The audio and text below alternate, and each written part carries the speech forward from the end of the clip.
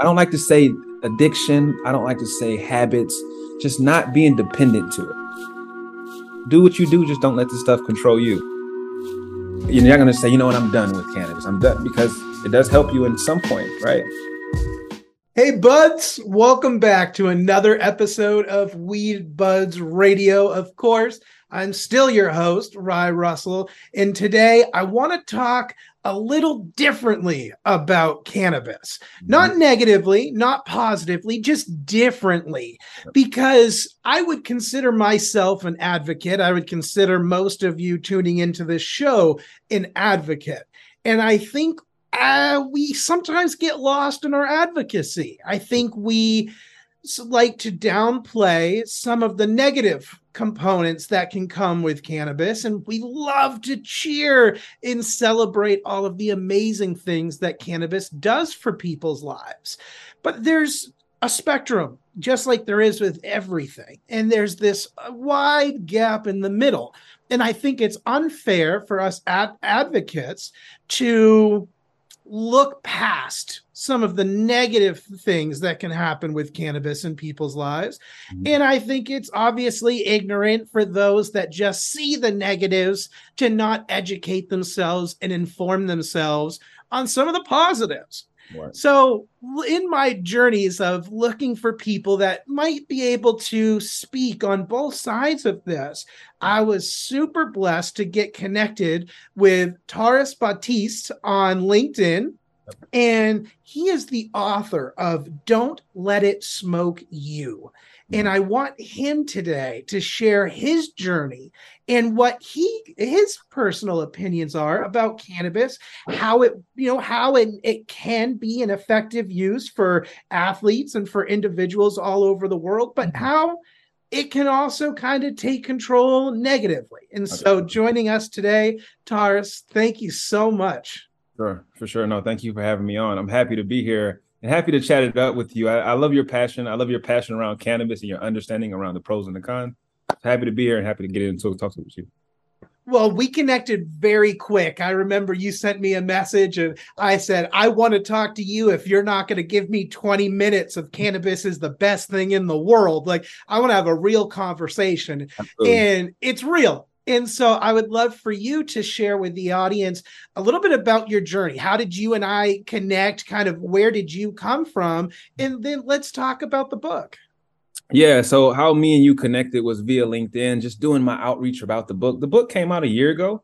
I was been doing tons of outreach, right? Trying to market, trying to get it to as many hands that make sense, that's aligned with it. So that's how we connected. Kind of before then, a little bit of background. I'm from Georgia, from a small town in Georgia called Cartersville. I live in Seattle now. That's my new home. It's been in my home for like 3 years, learning about the cannabis industry, where it's going, all different topical CBD, CBDA, CBDG. I love that shit, man. I'm gonna be honest, but learning about that right now. But also what got us on the call is I wanted to do both. I wanted to be able to use and not let it control me. And, you sound like you kind of had the same thing and had the same similarities going on, not personally, but, as you kind of grew up with it. And that's what got us on the call, man. I'm happy to talk to it for sure. So when did cannabis first start playing a role in your life? Yeah. So like everyone, I don't want to say everyone, but I started off smoking, right? Back then, we didn't have the cool CBD bombs and all that stuff like that, right? I started off smoking, and I started off around 8th grade, right? But it didn't continuously happen until I would say junior year in high school is when I really started to learn how to roll up by myself, didn't need my friends, and started to kind of get into that act over and over again. Interesting. Yeah. And was it something that you were using? Because obviously you were an athlete. So was it something that you were using for pain management, or were you using it because it was cool? Neither at that time, to be completely honest. I was using it because I enjoyed it and the shit was fun. It got us around hot chicks in high school. It got us around each other, and we kind of all stood around and kind of stayed to this little bubble. So I enjoyed that. Didn't notice it was going to be a cool thing, although it kind of was kind of edgy and kind of arcane, a little mysterious when we was younger. But yeah, for sure. How about college? Were you, I mean, In obviously as an college. athlete, you've got to be Yep. drug tested, right? So Right. how do you use and consume in So, college? so that's when I caught on to the pain management part, right? I played safety in college. I understood after using so much, you start to get to certain cadence for you, right? You start to understand when you used in the mornings, the nights. So that's why I understood pain management around practices, 2 a days, 3 a days. I actually went to rehab my sophomore going in my junior year in college. Like, right, I'm serious. I was using all the time, and everybody on the team knew. I didn't hide it. My eyes were always red. I would always smell it on my fingertips, right? And the coach tried to look out for me around my junior year in college. I tried to figure out that pain management, and I tried to figure out myself, and I was just going through it. And that's what got me to rehab, and that's what got me to write the book for sure. Don't let it smoke you. That's incredible. Thank you so Absolutely. much for sharing that. I think it's similar to a lot of stories out there. I think a lot of people can kind of get into a system in their mind that, like, you know, it's fun, it's healthy. You know, look all around, look at all the great things it does.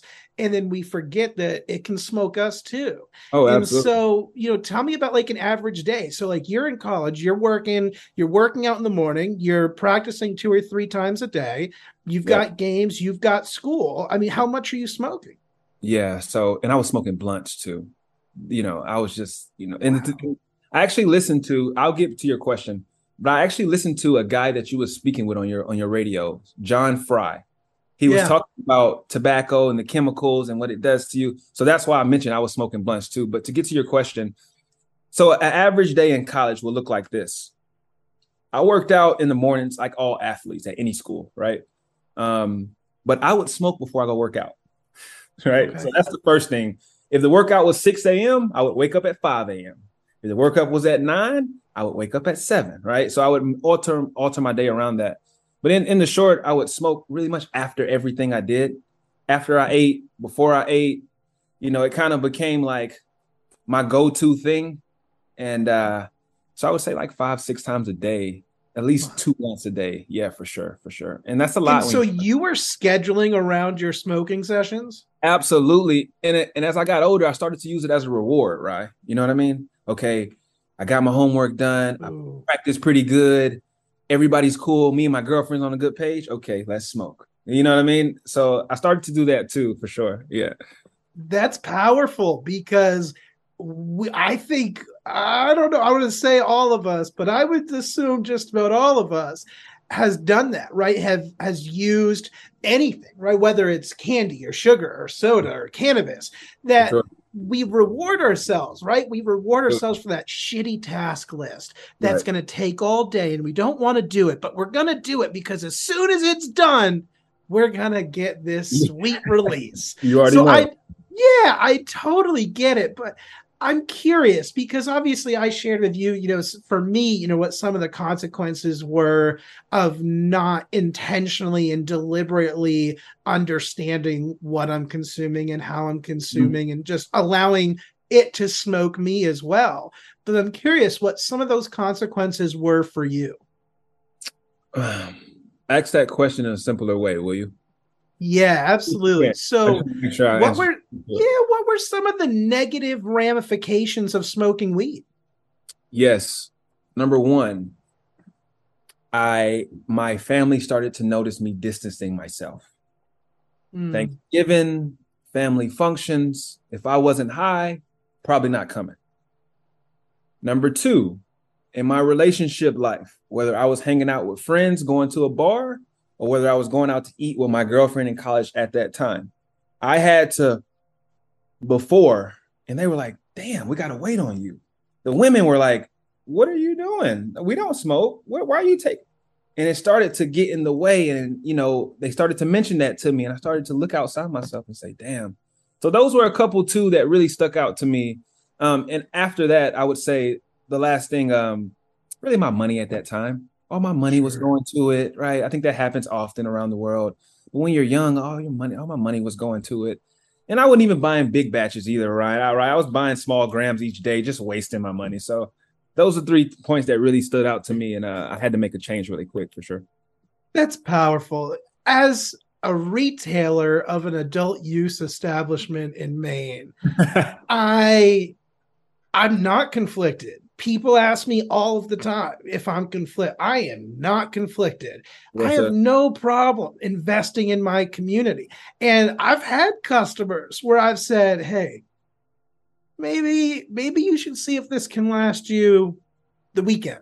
Mm, Not that I don't want to see you. Come see me tomorrow. I yeah, want to, we'll have a cup of coffee. yeah, I love the social aspect of sure. my job, but I'm also very, very serious. Like I stupid love my community, and I am going to look out for them. And I don't like the other drugs in my community. I don't like people using anything unsafely. Yeah, We talked about it before. If it was up to me to rewrite the law, it'd be 25 before you could smoke or drink. Like it yeah, wouldn't even be, it'd be booze too. I think till your brain's formed, I really don't want to see a lot of chemicals in it, and sure. unless it's needed. So I've never been conflicted. And as I mentioned, I've had people I say, just try to get through the weekend, and then we'll hook it up again on Monday. Well, geez, Right. Rye, why are you cutting me off? I said, I'm never gonna cut you off. That's not Yeah, what I'm doing. yeah. uh Just you know yeah, I'm as your friend. yeah, I'm just telling you, like, one, I know price wise this is getting expensive, and of course I need to feed my family and feed my employees family. sure. But again, not at the expense of your well-being, because you come to me and I sell you joy for sure. Like that makes me happy every day. But I want total happiness. I don't want you to go home and be like, well, now I can't buy coffee tomorrow because I Yeah, just paid Ryan Bud's Emporium. I just don't right, like that. right. Well said too. And I think that's where we kind of connected. That's the humanitive part of you, and that's why I'm happy that we got guys like you in those shoes for sure. I appreciate that. For those listening that maybe are relating really strongly right now, what do you have for some words of encouragement? And how did you pull yourself out of that system, out of that funk that you were in? Yep. So for the words of encouragement, I would say, uh, I would say it's okay to drift. Hmm. I'm gonna get to that. It's okay to drift. And then how I pulled myself out of it. So I talk about it in the book, literally step by step, and don't let it smoke you. But I'll give it to you in a little bullet point fashion. So first, I acknowledged my issue. Right? I was blunt enough to say, "Hey, I do this. I went to rehab for it in college. The coaches know, although I didn't pass rehab. I just gave it up, by the way. But my mom knows, my everybody knows. So that's the first thing. Acknowledge it. Wear it with pride. Who cares? Especially now, right? That's the first thing. Just stand in it, right? It helps you a lot.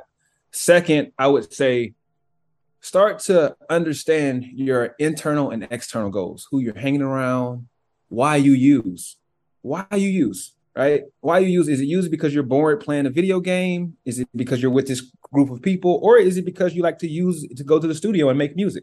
It's different for everyone, right? So those are the very 2 points I would say. That's what helped me cut back, just being very open to it and really just not being dependent around it. I don't like to say addiction. I don't like to say habits, just not being dependent to it. So that's kind of my couple little nuggets there. I hope that helps somebody for sure. You sound like you want to unpack some stuff. Go ahead, axe away. Axe away. I do. So I guess my first question is, do you use now? Do you use Absolutely. today? Absolutely. Still today. Incredible. So what was mentally the biggest, because I think when we talked, for me, right, it was just intention. It was, Mark, if I'm going to do something, I'm writing it down, then I'm consuming it, and Mhm. I'm just going to be aware, right? Because it was so easy, right? Sure. Especially if you own a store, right? It's so easy to find pre-rolls.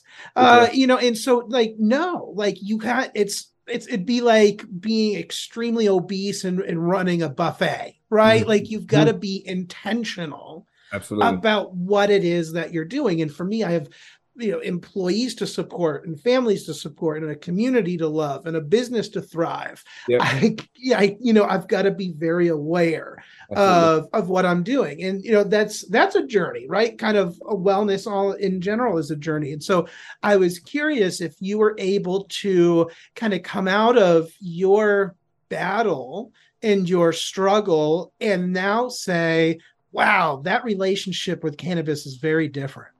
Absolutely. Absolutely. Completely different now. You don't necessarily get over it. You just learn how to live and deal with it. Sure. You're not gonna say, you know what, I'm done with cannabis. I'm done, because it does help you in some point, right? Depending on who you are, it helps you in some way, recreational or medically. Maybe you don't know yourself too. I'm truly believe in that. But you asked me, you said, do I still use today? I do. I know how to use, I know when it's an asset to me. I like to say the power of when to use for you and for me is different. And mornings, nights, etc. And then how you use microdosing, etc. It's different. So I know how to use for myself. I don't know how to use with a group of my friends, but for myself. So it's different. And that's what I kind of hang my hat on for sure. Incredible. It is a journey. And I think often consumers, I see it here, they come in and they ask a question and they want that answer. And they get frustrated with my answer on it's a journey and I'm willing to go on it with you.